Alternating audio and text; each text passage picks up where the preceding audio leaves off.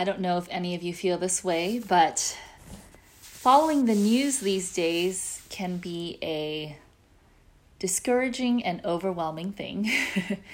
Every week it seems like there is a lot of foolishness going on around us, things that we read about and hear about that cause us to think and feel a myriad of different feelings. And this past week, there were many things that I could mention, public lynchings happening, Black lives continuing to be killed at the hands of police, things going on with COVID-19 and health risks. There's a lot of stuff I could mention. But one thing that I want to share, Teresa, if you can go to the slide. I don't know if some of you may have heard about this and some of you may have not. But there was this past week a forum of a few kind of prominent Christian evangelical leaders. And in particular, there's this prominent white pastor named Louis Giglio, I think is how you say his name, who was part of this panel. And on this panel, they were talking about race and the state of the church and things that are going on in our nation. And in this interview, or in this panel, at one point, he said this, in talking about slavery and sort of race in our country. He said, "We understand the curse that was slavery, white people do, and we say that was bad. But we miss the blessing of slavery, that it actually built up the framework for the world that white people live in and lived in. Rather than using the term white privilege, maybe we should use the term white blessing instead." Now, there was quite a public outcry after this statement. Many people condemned what he said, saying, how could you call slavery anything? How could you call it any sort of blessing? And since he made this statement, he has sort of retracted and apologized and all these things. But I was thinking about this because in many ways, this moment in him making this statement for me brought up a lot of different emotions and frustrations and feelings about the state of the church, particularly sort of the prominent white evangelical church and all the ways that they have power and privilege and use that to deal with or not deal with some of the social realities and social injustices in our country. And this actually was a little bit of a triggering moment for me because I was thinking about other moments that I've had. I don't know if you have had moments like this. Moments where you felt like, gosh,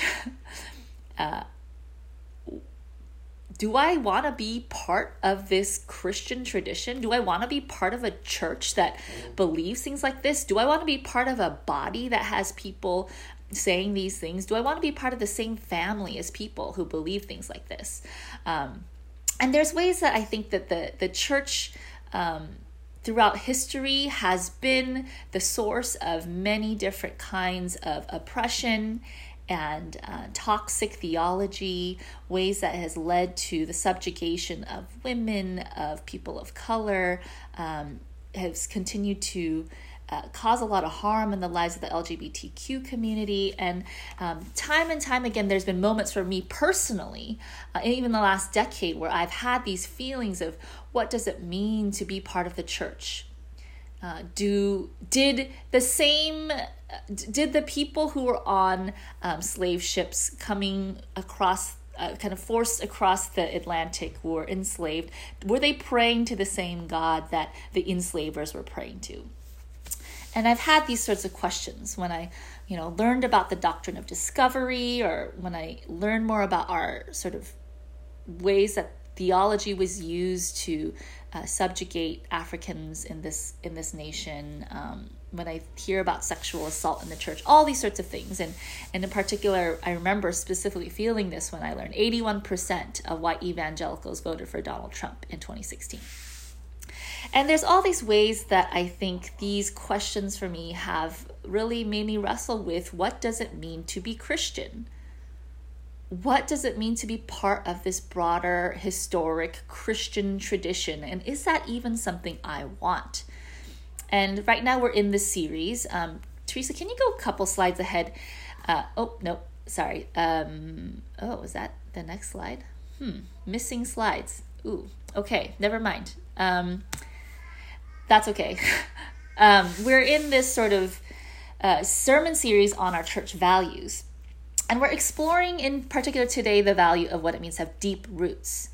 And what does it mean that we're part of this greater Christian tradition with confessions, with sacraments, with history? And what does it mean to identify as part of a Christian tradition, and specifically for our church, part of the PCUSA denomination? And to explore that question in the midst of all the tensions that I feel about it and all the ways that I have wrestled with it personally of, do I even want to identify with this tradition? I wanted us to look briefly at Matthew chapter 5, verses 17 through 20. And Matthew 5 is the beginning of the Sermon on the Mount, and the Gospel of Matthew in general is this ongoing look at a couple different themes. One theme being that of righteousness. What does it mean to live and pursue God's righteousness in the world? And secondly, what is the kingdom of heaven? There it is. I don't know what happened there, but that's the text of our deep roots sort of value. But the Gospel of Matthew is looking at these themes of the kingdom of heaven and righteousness in particular, and the Sermon on the Mount, which our current today's passage comes from. It starts with sort of this look at the identity of the disciples of Christ, and then it moves into sort of the ethics of the disciples of Christ.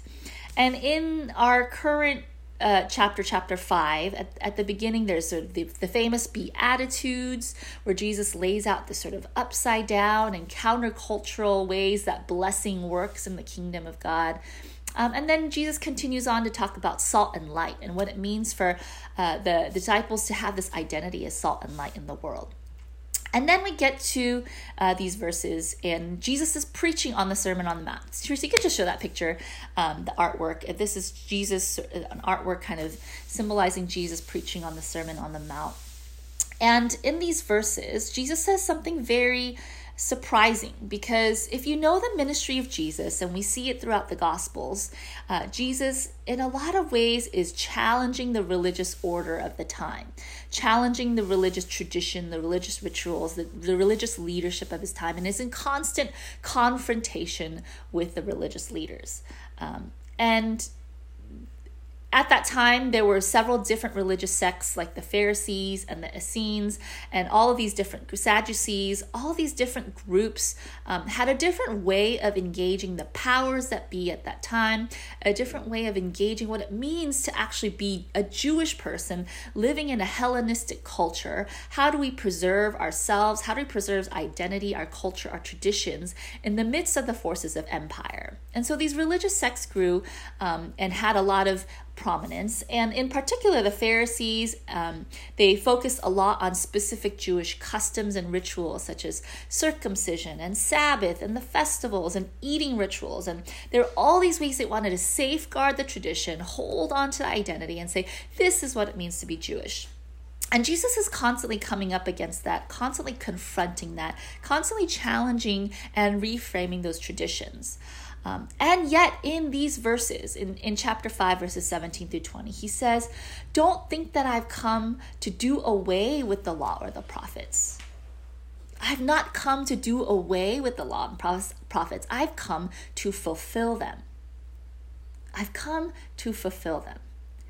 And we see this tension in the Gospel of Matthew. This tension between tradition on one side and revolution on the other side. The Pharisees, the Sadducees, the Essenes, they represent this sort of holding on to tradition, religious tradition in some ways.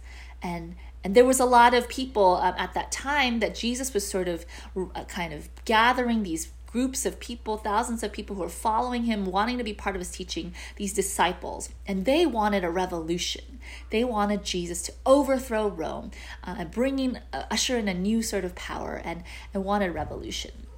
And Jesus stands sort of in the middle of these tensions of tradition and revolution. And in this passage, I think Jesus makes it clear. He says, I've not come to abolish the law and the prophets. You might think that because I'm coming in and preaching some new things, doing some challenging things to the religious tradition of the time, that I'm trying to actually abolish all of it. And he says, no, I'm not coming to abolish it. I'm actually coming to fulfill it. I'm coming to reclaim it. I'm coming to stand for what it really was meant to be about. That righteousness is not about ritual. It's not about religion. It's not about these customs and traditions. Righteousness is about rightness in the relationship with God in a way that honors all of humanity, all of God's creation. Jesus is reminding people that the law was actually meant to be a source of justice and righteousness in the world. That much of the law was given to God's people originally after they were delivered from Egypt, out of slavery, out of captivity, out of the sort of Egyptian empire. They were given a law to lead them to liberation, to show them what it meant to live a liberated life. That is what the law was for, to create a new social order, a new ethic, a new way of being that would usher in God's justice and righteousness in the world. And that is what the law and the prophets are about. And Jesus is saying, I have not come to abolish that. I've come to fulfill it. I'm coming to take it back. I'm coming to take it back from these religious sort of orders that have forgotten the true meaning of the law and the prophets. I've gotten consumed by legalism and religiosity and hypocrisy.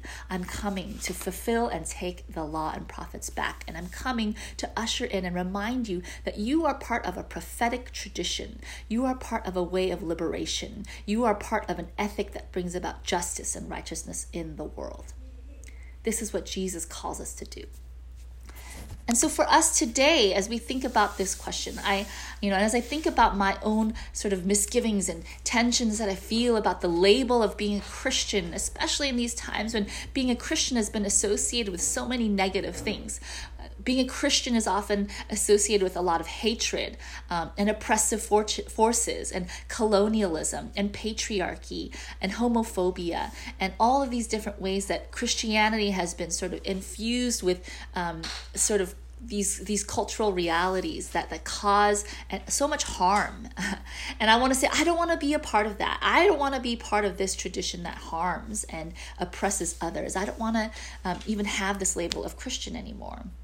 And we say, today, as we look at this idea and this value of having deep roots, what does it mean to be part of a rich tradition?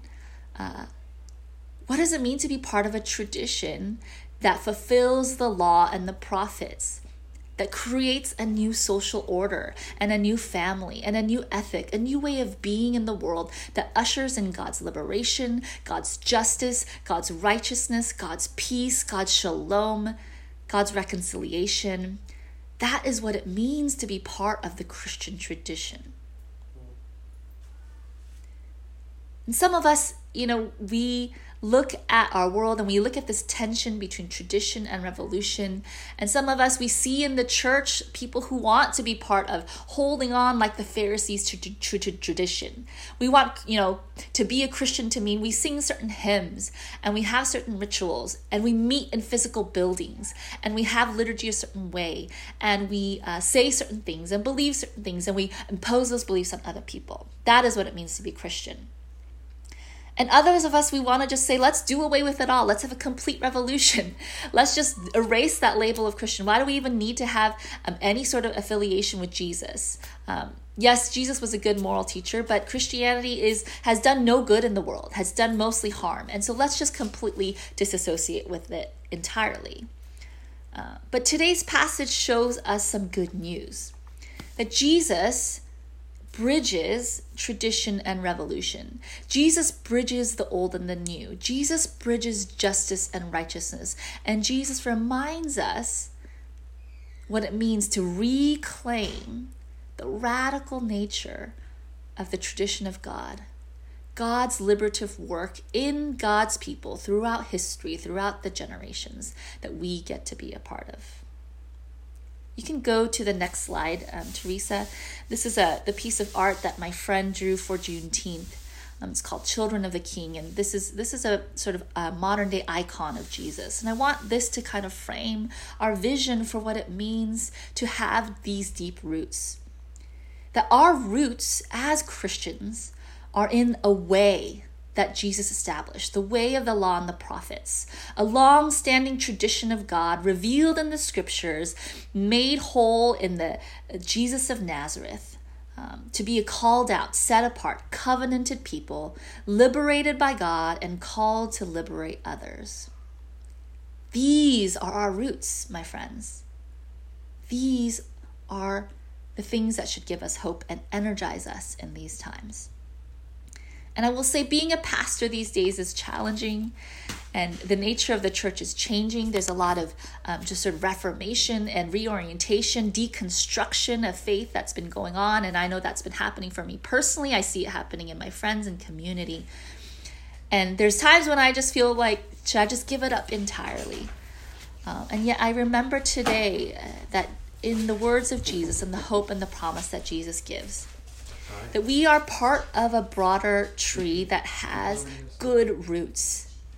That the tradition of the law and the prophets is a tradition of liberation, a tradition of justice and righteousness, a tradition of standing against empire, against idols that cause harm, and reclaiming what it means to be the people of God in this day and age. And so as a church, I want to say, what does this mean for us, that for Bethel Community Presbyterian Church? What does it mean for us to find this balance between tradition and revolution, to know how to reclaim the radical roots of our Christian faith? Well, first I want to say that, we believe that scripture matters. We believe that creeds matter, that liturgy matters, worship matters, that we are part of a deep history and tradition that matter. And we want to bring that into our lives and use that to shape us in our faith and our formation. And I also want to say that we're part of an ongoing tradition. In the Reformed tradition, they say we are reformed and ever reforming. And to know that because we're rooted in tradition, we're rooted in sort of this broader history of the Christian faith and tradition, that doesn't mean that our current day is sort of left in the past, but that we are constantly reforming, building upon these roots, building upon, bearing new fruit for new seasons, new times. And we know that there have been other branches that have grafted on to this tree, trying to co-opt the true fruit that God wants us to bear in the world. And we want to reclaim that. We want to say, no, that's not who we are, that we are part of this broader tradition that matters. This tradition that actually fights for collective liberation, that cares for the poor, the alien, the orphan, and the widow, a tradition that welcomes the foreigner and makes family out of strangers, a tradition that fights for righteousness and justice, that smashes down idols of white supremacy and patriarchy and materialism and homophobia in our land. And we do this not because it's radical, not because it's woke, not because we want revolution, but because this is the vision of God. This is the truth of who God is. This is the reality that God wants to usher in, heaven on earth. This is the vision that God had from the very beginning. And we live that out in our day, in our age, right now, in the face of a pandemic, in the face of a new sort of civil rights movement, in the face of a church that is undergoing a lot of crisis and division. What does it mean to reclaim our theology and faith from those who've tried to co-opt it, and to remember our radical roots, established by Jesus, to seek shalom and justice in the world? The church has always been meant to be a source of social transformation. I'm going to close with this quote. Rodney Stark says in one of his works, he describes the early church and how it revitalized society. He says, Christianity revitalized life in Greco-Roman cities by providing new norms and new kinds of social relationships able to cope with many urgent urban problems. To cities filled with the homeless and the impoverished, Christianity offered charity as well as hope. To cities filled with newcomers and strangers, Christianity offered an immediate basis for attachments. To cities filled with orphans and widows, Christianity provided a new and expanded sense of family. To cities torn by violent ethnic strife, Christianity offered a new basis for social solidarity. And to cities faced with epidemics, fires, and earthquakes, Christianity offered effective nursing services. This quote is describing the early church, the original church, the followers of Jesus living in the midst of Greco-Roman rule. The early church lived with this vision of God stamped on their hearts about a new way of living and being in the world. And I hope and pray today that you remember that we are a community with deep roots. If you think about our logo, and our new logo, it kind of has this sort of tree image, and we have these steps leading into the house of God that is also a tree. And we are a family of God. We are a house of God with these deep roots. Let us not abandon them. Let us not just completely forego the radical tradition that we come from. As problematic as it has been, as much as it's been co-opted, as much as there's been a lot of harmful things that have come from it, let us remember that original vision, the early vision of what it means to be followers of Jesus, radical disciples, people who declare Jesus as Lord in the face of empire. This is the vision of the church that we have. This is the vision of the church that we want for us. This is the vision of the church we get to live. We have the privilege to live out in our current day, our current moment. This is what the world so desperately needs. Let us remember our roots today. And as we reclaim this and sort of look to this radical way of Jesus, this morning in particular, we want to turn now to the communion table.